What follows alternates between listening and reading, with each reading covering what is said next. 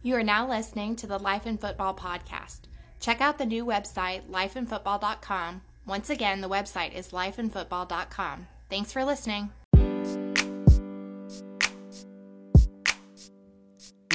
This is a new day to live your life. This is a new day to try to get right.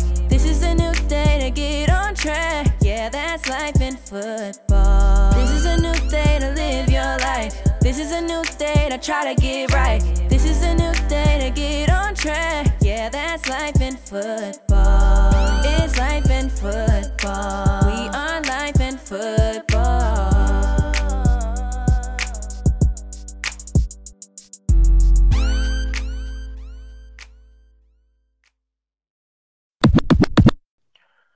Welcome to the Life in Football podcast, baby. I'm your host, Mike Feed. And this your Cole's Cole and Moore. You know we loving life and enjoying football. We got a legendary player from the Bethune-Cookman Wildcats on today, and he's a hometown hero as well. And I played football with him in high school. He goes by the name of Philip Kirkland. And let me tell y'all something, man. This a guy I think is underrated for us in the Gaston kind of history book. I see him as a legend.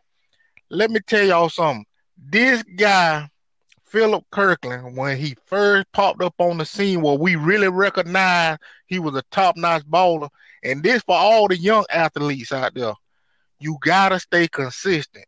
We out there in the scrimmage one day, and he tearing up the scene. Now, my senior year, our practices were like a game.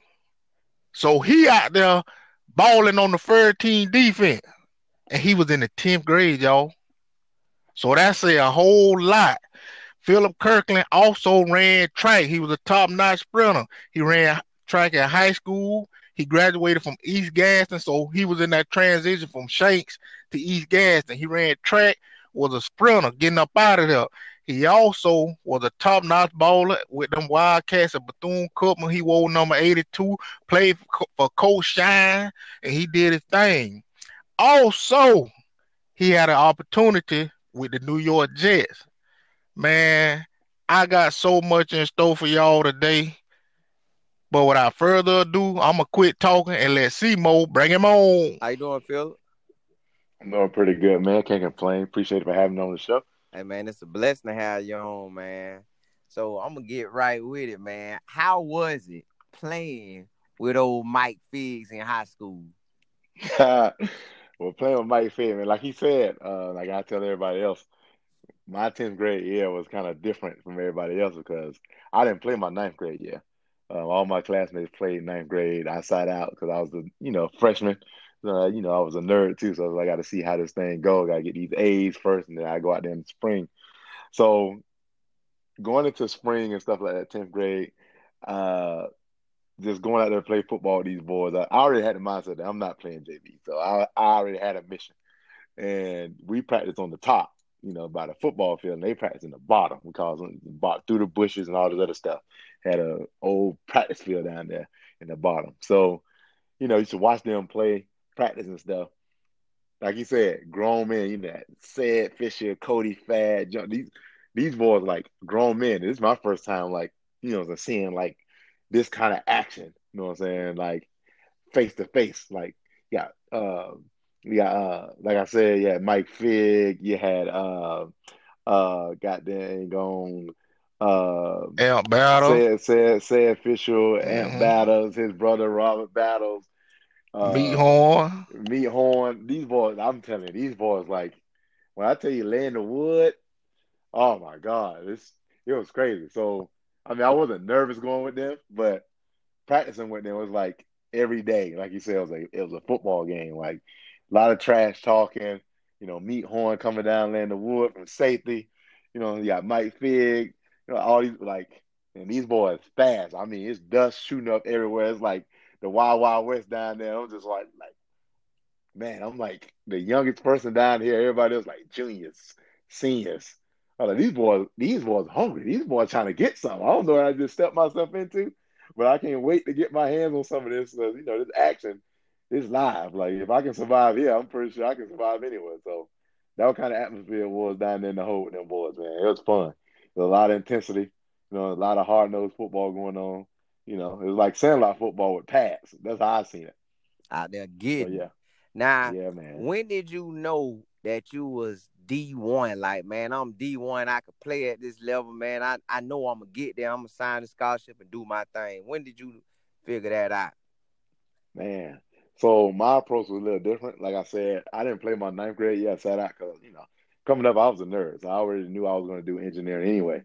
So football wasn't like a first priority in line. I kind of started doing it because, getting off the bus, my friends, they was going playing sports and stuff. So at the rec, I didn't have nobody to come home and play with. So I was like, where everybody at? Everybody at the recreation department playing t-ball, baseball, football, basketball, all these other things. So I just jumped in there. I knew these guys because I played with them in Sandlot. So I was like, I can do this too. So go out there and play with them just to have fun, have something to do. And to be honest, I didn't even think about athletic scholarship. It never dawned on me that you could even get an athletic scholarship because I was in the mindset because I was on the track of getting an academic scholarship. So I was always good. Like that's why I was like always on top of my grades, making all A's and stuff like that. Because I ended up graduating with a 4.12 GPA, made a 27 on the ACT my senior year, and made 226 my junior year.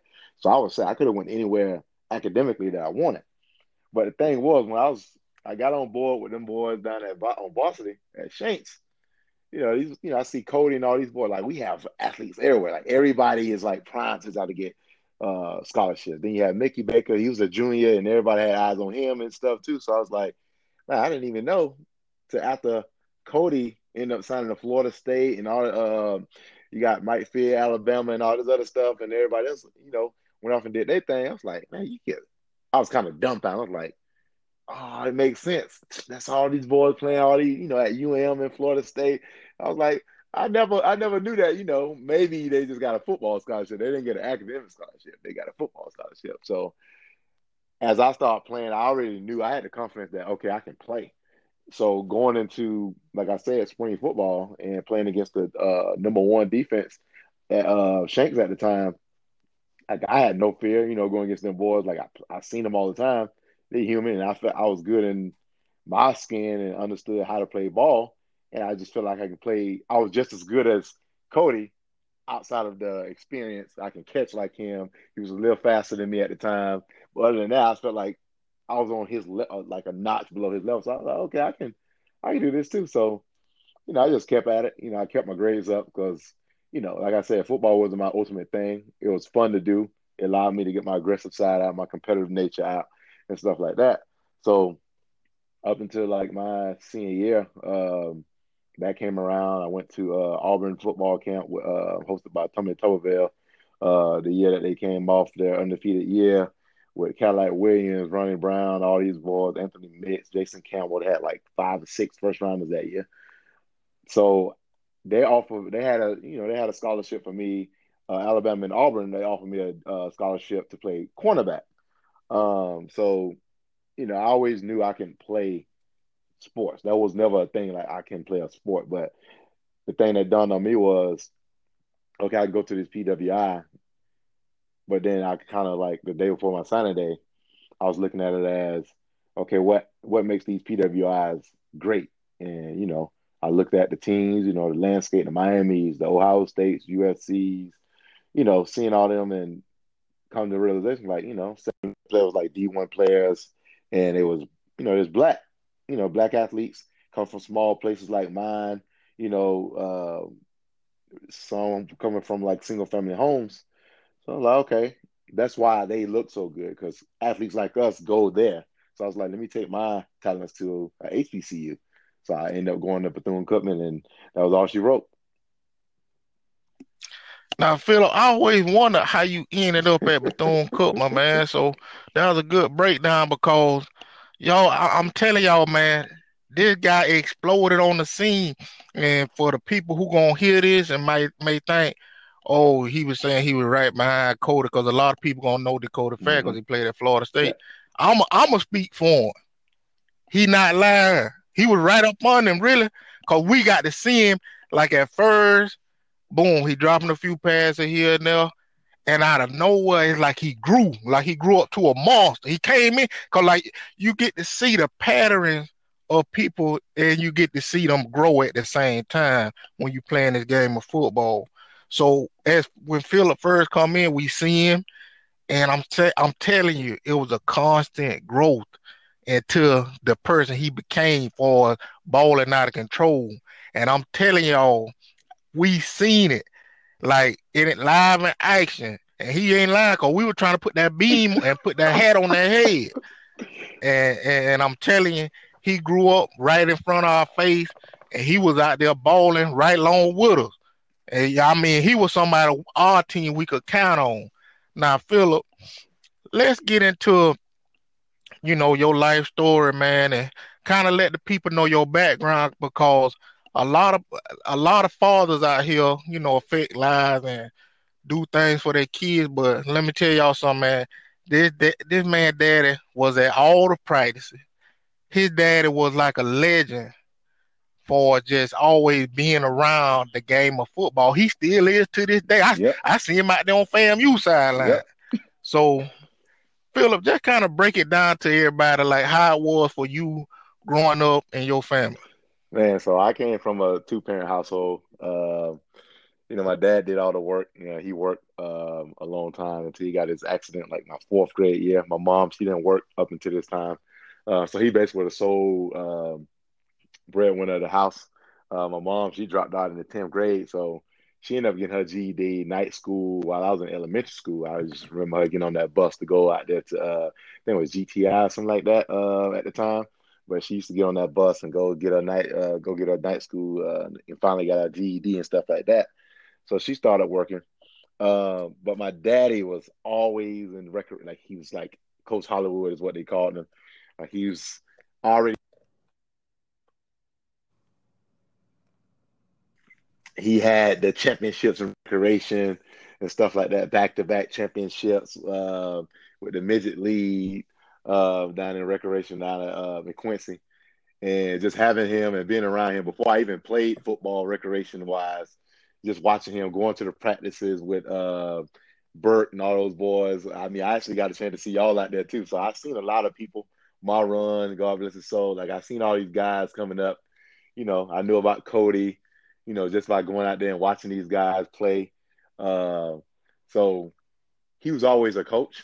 So he football, the Pop Warner League, which is like the young kids. I think went up to about 10 or 11. So that's the first time I started playing.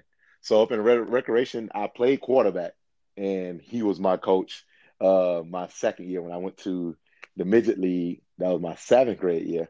So he was my coach. I played quarterback up until this time. And in my 8th grade year, I ended up going to play at Carter Pellmore with Coach Green.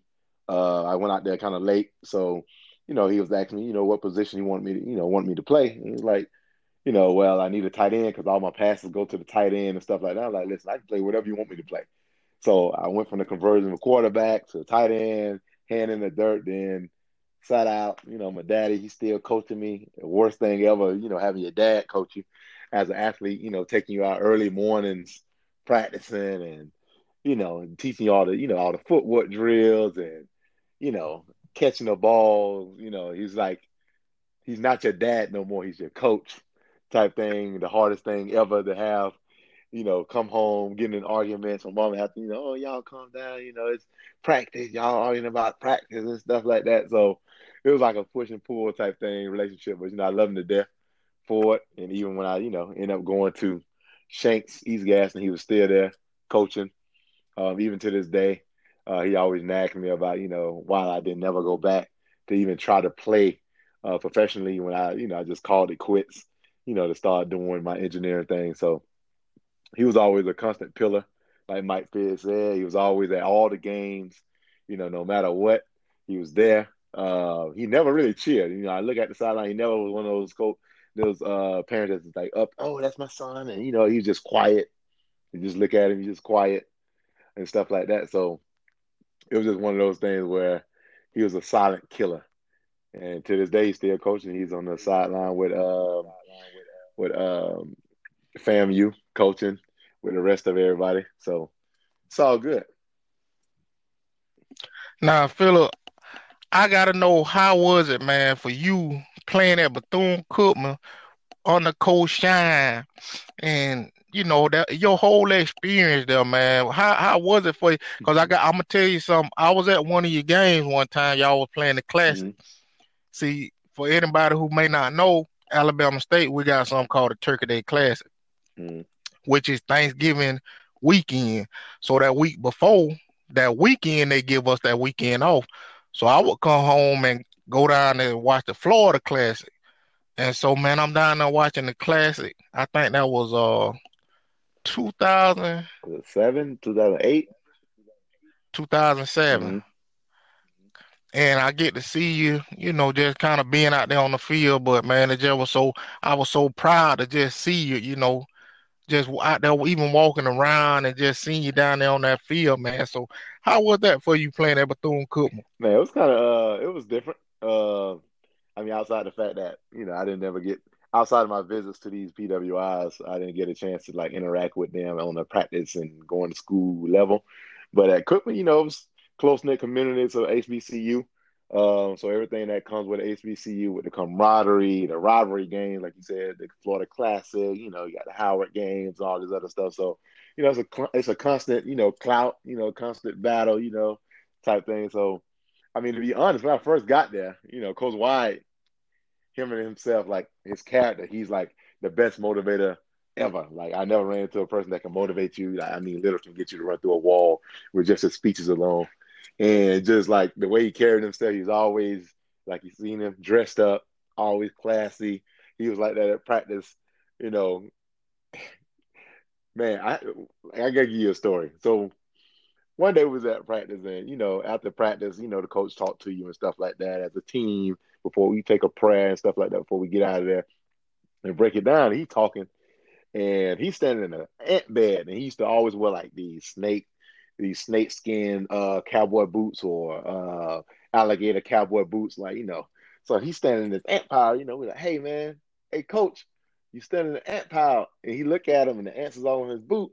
He ain't even move. He's just like, oh, they ain't gonna do nothing tomorrow. You see these gators on?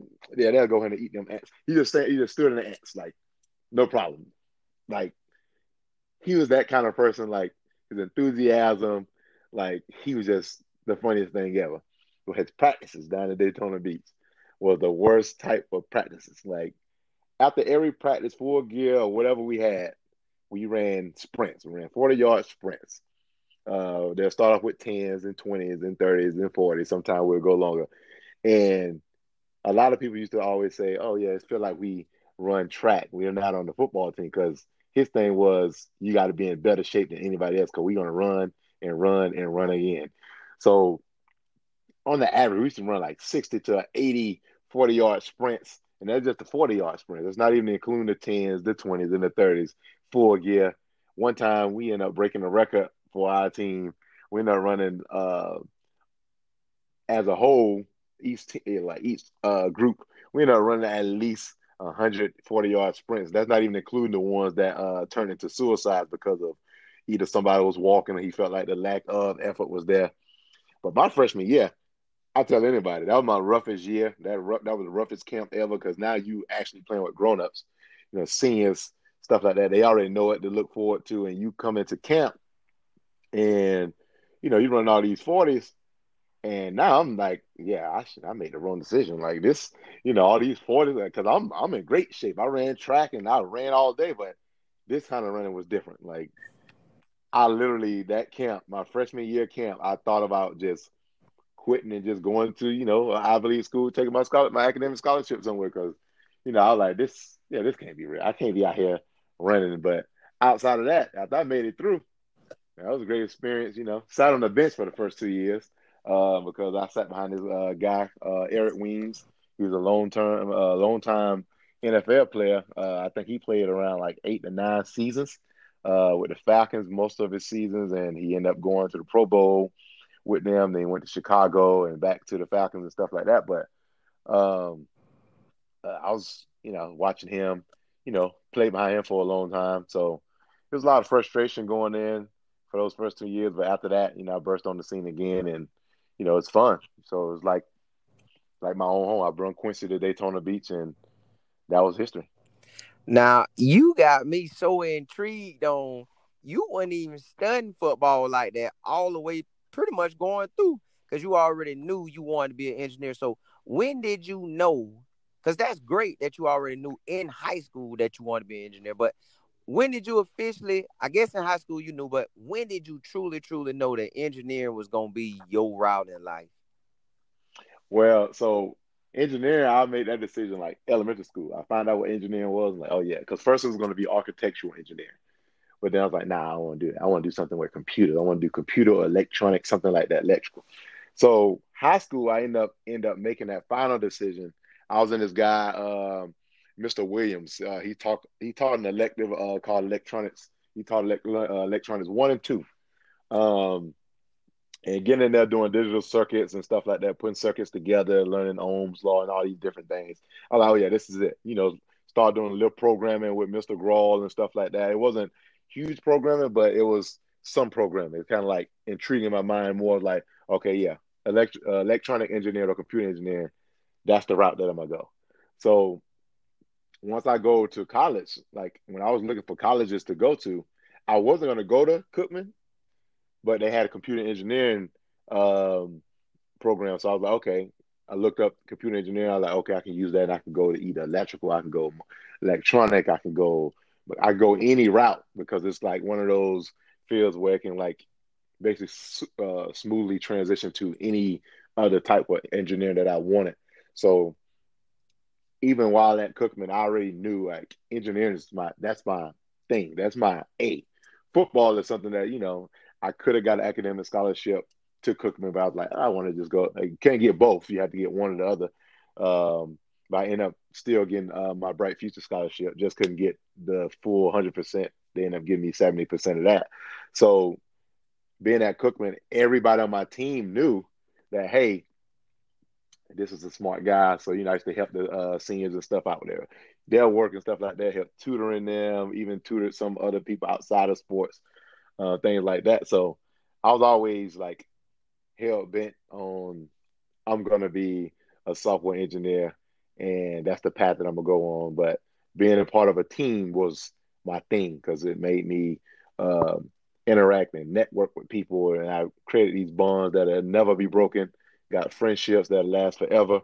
So that was just that. Like football was just a medium to express, either the stress or the aggression that I had at the time.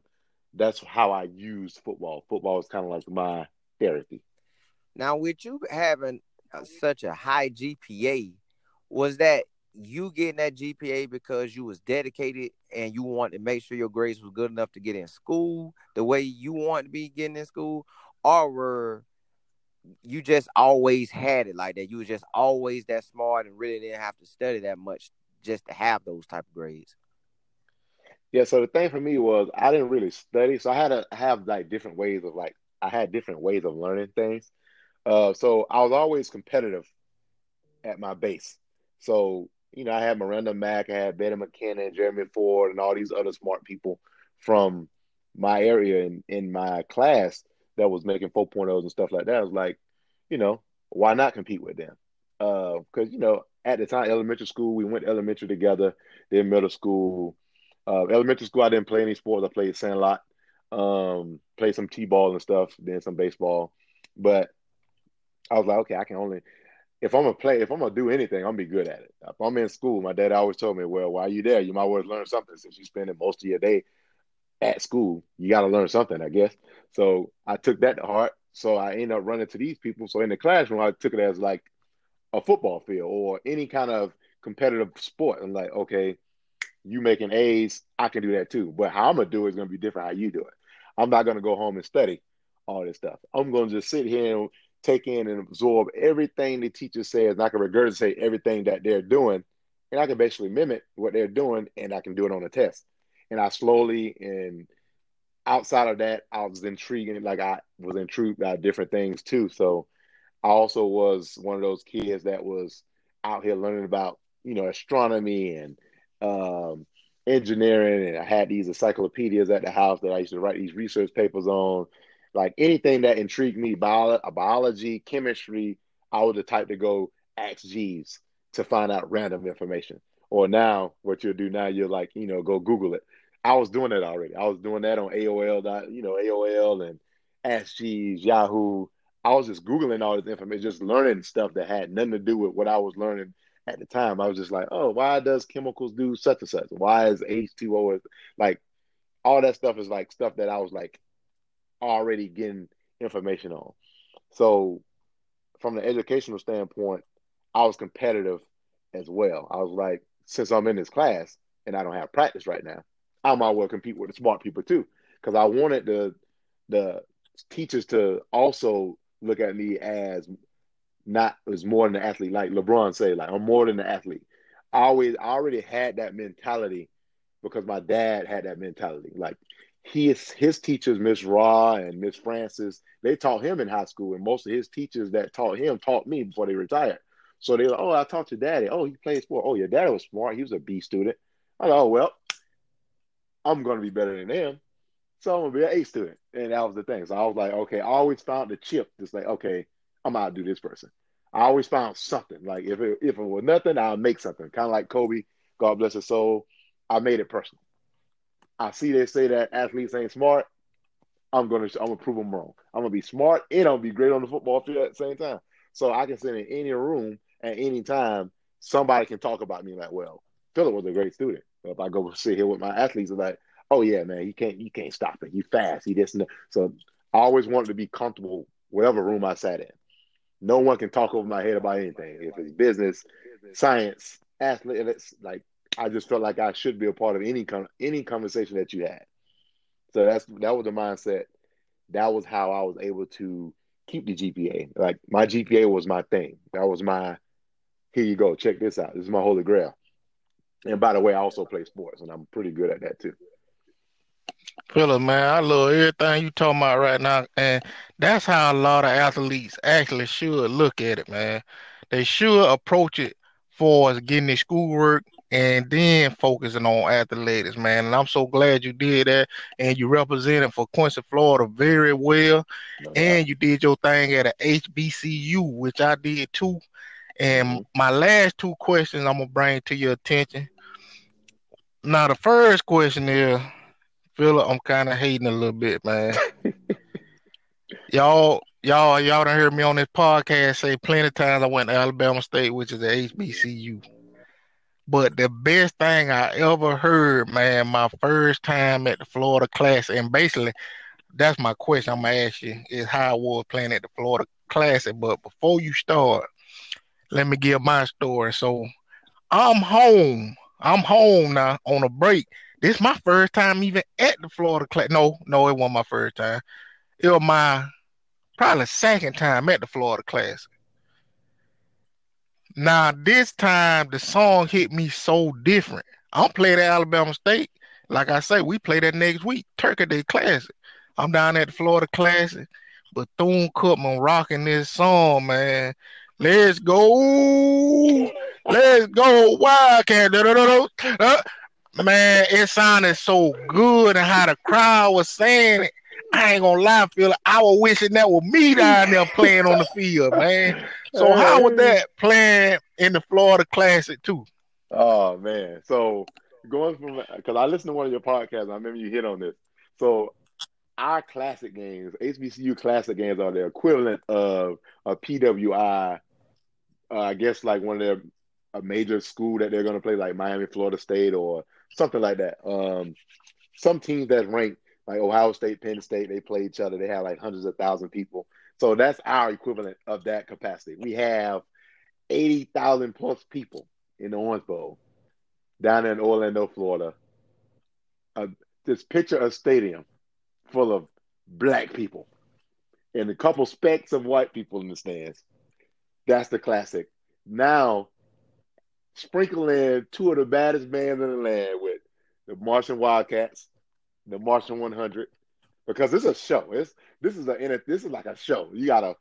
They call it HBCU football is like you got two shows. You got the football game and the band halftime show. So the battle of the football teams, battle of the bands. So coming into the classic, you go out there, you're warming up, you're looking at the stadium, it's big, people flying, they flooding in, there's a couple thousand people in there. There ain't that many people because, it's a party on the outside of the stadium too. People out there eating food, it's black people, we grilling, we having a good time. So you can hear all this music, all the frats and sororities doing their thing and stuff like that. So you go out, you got you out there warming up, the kickers out there, the special teams out there warming up. There's not that many people in the stands right now. You go back in the tunnel. Go back in the locker room. You're getting ready. You're getting your speeches and stuff like that. You come back out. The band's rocking.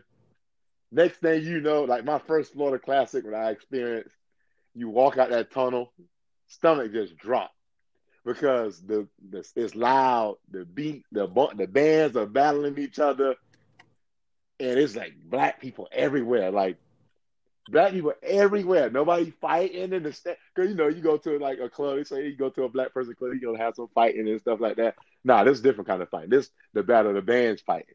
The football team fighting. The fraternities and sororities out here, they're stepping against each other. It's like a whole thing. It's a family reunion. You got the old heads from the 90s, the 2000s. They out here now. You got the current generation out here from the schools. It's 80,000 plus people in the stadium. And it's thousands of people outside the stadium that's not in the game because they can't get in the game because it's so loud, but they're still out there having a good time. And that experience alone is just like, it's like riveting. Like it sends like chills through your spine. Like the reason why I went to HBCU was because like athletes like myself with the GPA or the accolades or the high, demand at these PWIs, just imagine our caliber of athletes going back to those HBCUs, you know what I'm saying, and actually representing and putting all this stuff back on the map, kind of like how Deion, when he got like a top 100 recruiting class, first time ever in HBCU history. Imagine like top ESPN 100 players just like, I'm committing to Howard, I'm committing to Jackson State, Alabama State. Imagine that kind of stuff. Imagine the revenue that kind of stuff come in. Like, that was the vision. And when I went out there on that field, and you see 80,000 people in the stands, that can be HBCUs around the country. It's 107 HBCUs. Imagine every game having 70,000+ black people in the stands. 70,000 black people. You don't even got that many people at the PWIs like black people in the stands. Not that many, because it's only so many tickets and so many students at that PWI that are actually black. Majority of the black people that you're going to see at these PWI football games are going to be on that football field on both sides of the field, either the visiting team and the home team. So walking out there on that field and just experiencing like the black excellence, that's like, it was great. It was amazing. I mean, I wouldn't trade it for the world. Like, that's my future. That is why, like, what I do at work with my programs, with the HBCUs, to even get like the opportunities, because it reached further than athletics. It's like a professional thing. Like me going to a HBCU and seeing what we have and potential that we have and the opportunities that we don't get.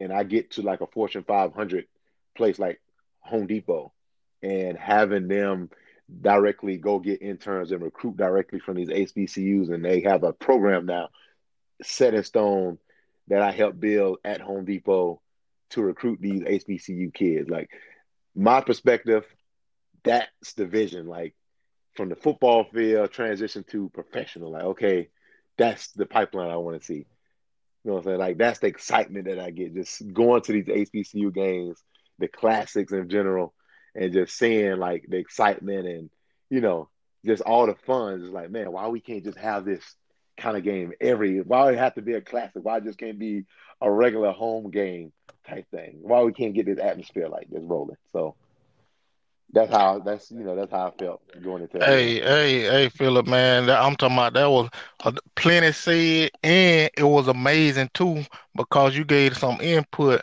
on the actual scene and the feeling that you had. Cause let me let y'all know, people, at these classes, it's straight a family event. Just like he said, you really don't even need no security out there. The police, they can actually just manage the road, just make sure everybody who's drinking or whatever get home safe. I'm All gonna right. put that out there. I don't want to put no bad information. I'm just saying, really, far as the people out there, it's a family event. Now, my last well, it really ain't a question, but I'm gonna just let you speak to the people about what you up to now and the things that you have going on, kind of speaking on what you were talking about for us, the recruiting, the HBCUs, and where you're working at currently. Yeah. So currently, I am working at the Home Depot corporate office in finance IT. I am I guess, in the professional world, I am a lead engineer, a lead software engineer. But at Home Depot, we call it a staff software engineer. I have 5 to 6 software engineers, senior and junior level, that are they basically report to me on my team. Um, Also, I've been doing this software engineering thing for almost over 7 years, 6 years with Home Depot, a year and a half as a contractor. So in total, I have 7.5 years of experience doing this. So I'm up in Atlanta, Georgia, doing my thing. Um, like Mike Fed just touched on, since I got to Home Depot and since going to HBCU in general, I'm like, it's no secret. I'm pro black. I'm all about my people. Trying to get things done, even in my community in Quincy, stuff like that. At Home Depot, once I got in there, I was, seeing the culture and seeing how everything was being done and how they recruit from Georgia Techs and all these other PWIs. I'm like, man, why they don't recruit? They don't have, these different career fairs at HBCUs. They may go to some. If you go to Florida State, some people from FAMU may can go to Florida State, and if you close to a PWI as HBCU, you may can be allowed to go to these career fairs to be recruited in your fields. So I was like, man, let me talk to Home Depot. Let me talk to my senior managers, my directors, my senior directors, and VPs. Showing the talent that we have. So I quickly rose within the ranks of Home Depot. Since I got there, like, my light kind of shined on them, and my personality kind of shone. I dress up Monday through Wednesday, shirt and tie. I'm in the suit on Monday, even though we don't have a dress code. You just have to wear a collar shirt and some jeans or slacks. I up to ante because that's an HBCU thing. Every Wednesday we had a suit, shirt and tie, or suit day at HBCU where everybody at the school had to wear, like, shirt and tie for professional. It was a professional day. So I kind of carried that over to my professional career at Home Depot. So I kind of stood out in that light, and just the projects and the impact that I've had on the projects. Because most of my projects are with finance and supply chain. So supply chain, all that stuff that comes into finance, my systems kind of take care of that. So I kind of met with the different people at Home Depot to basically get this pipeline from HBCUs to Home Depot created. We finally implemented it through the pandemic, of all things. Um, there was when all the stuff was going on, the social injustices. Home Depot leadership quickly jumped on it.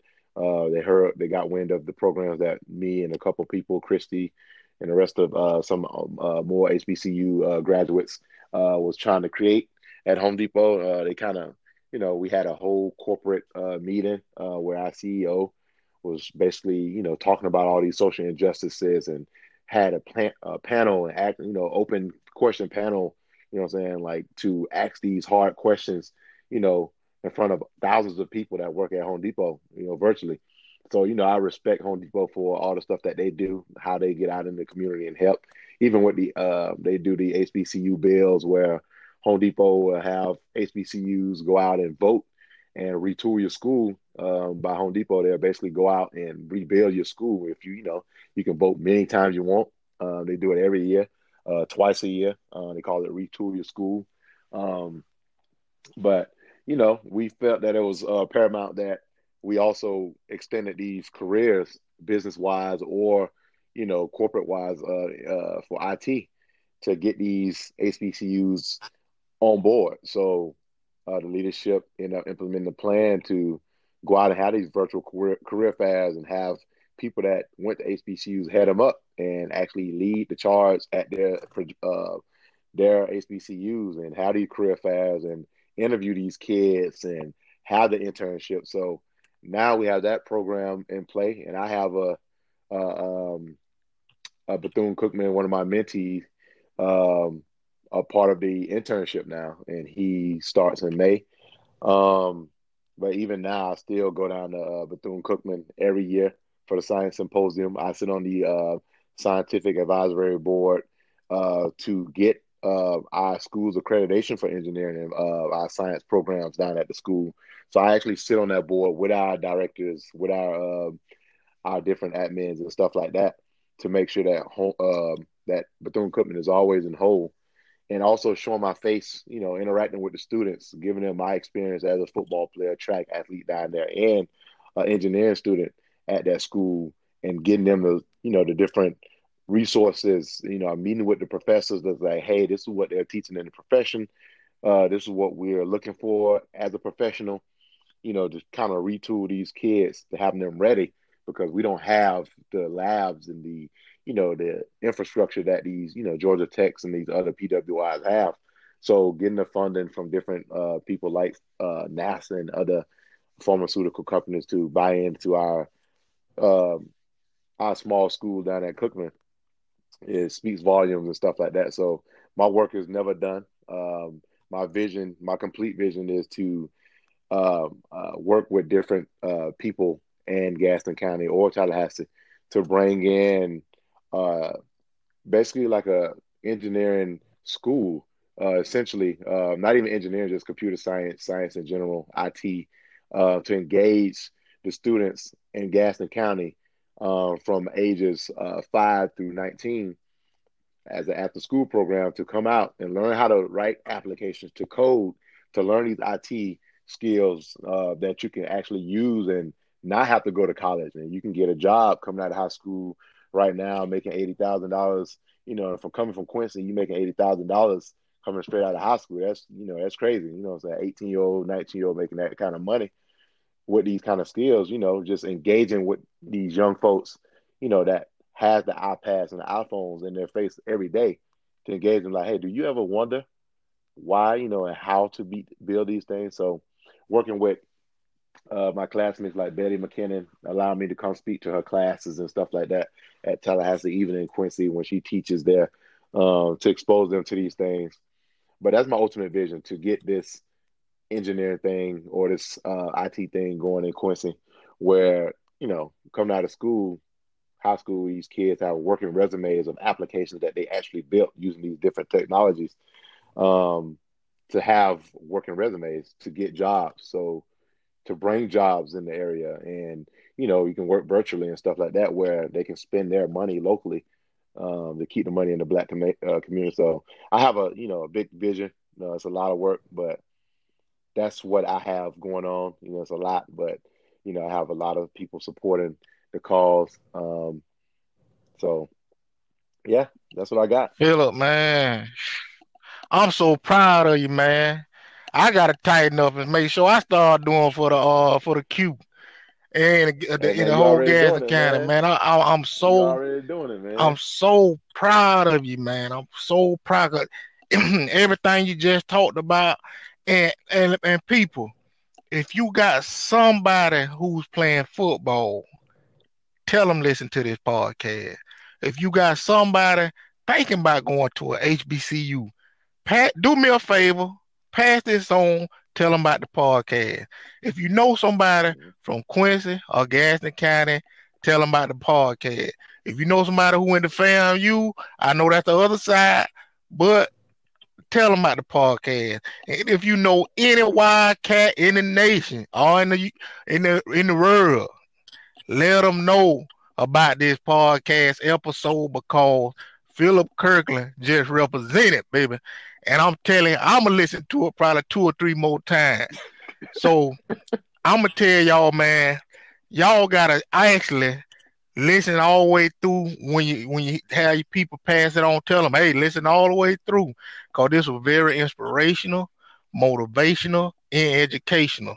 And this was something that any young player need to hear, from just not looking at the game of football and just not thinking about the PWI. I know Alabama on the TV, got the helmets and shining, you know, you're big timer, but it ain't all about that, fella. It's different opportunities and different options ahead of you. You just have to go and seek it and take that opportunity and use it to the max. Now, I just want to give a shout out to Philip Kirkland again. He was number 82 at Bethune-Cookman. He played at East Gaston. He played at Shanks. He a Quincy, Florida representative. Charlotte, stand up. And I want to give a shout out to his family. I want to give a shout out to his mom, his dad. His dad was a true pillar in the community, as they say. When I say a pillar in the community, he has been there. I seen him out there on the field coaching, taking people home, doing this, coming out to practices, doing different things. A guy who really loved the game of football, I'm telling y'all. And you can know he out there on the field because he got a deep, loud voice. You can hear him. He like a lion out there. So yep. I gotta say a shout out to all them, and even to his brother Todd. That was my classmate to his brother Todd. And so, it just, I gotta give a shout out to him because, he really doing big things out here and inspiring a lot of kids to do better. So I'm gonna leave y'all how I always leave y'all. Keep your head up and not down, or else you'll fall to the ground. It's the Life in Football podcast. Catch you next time.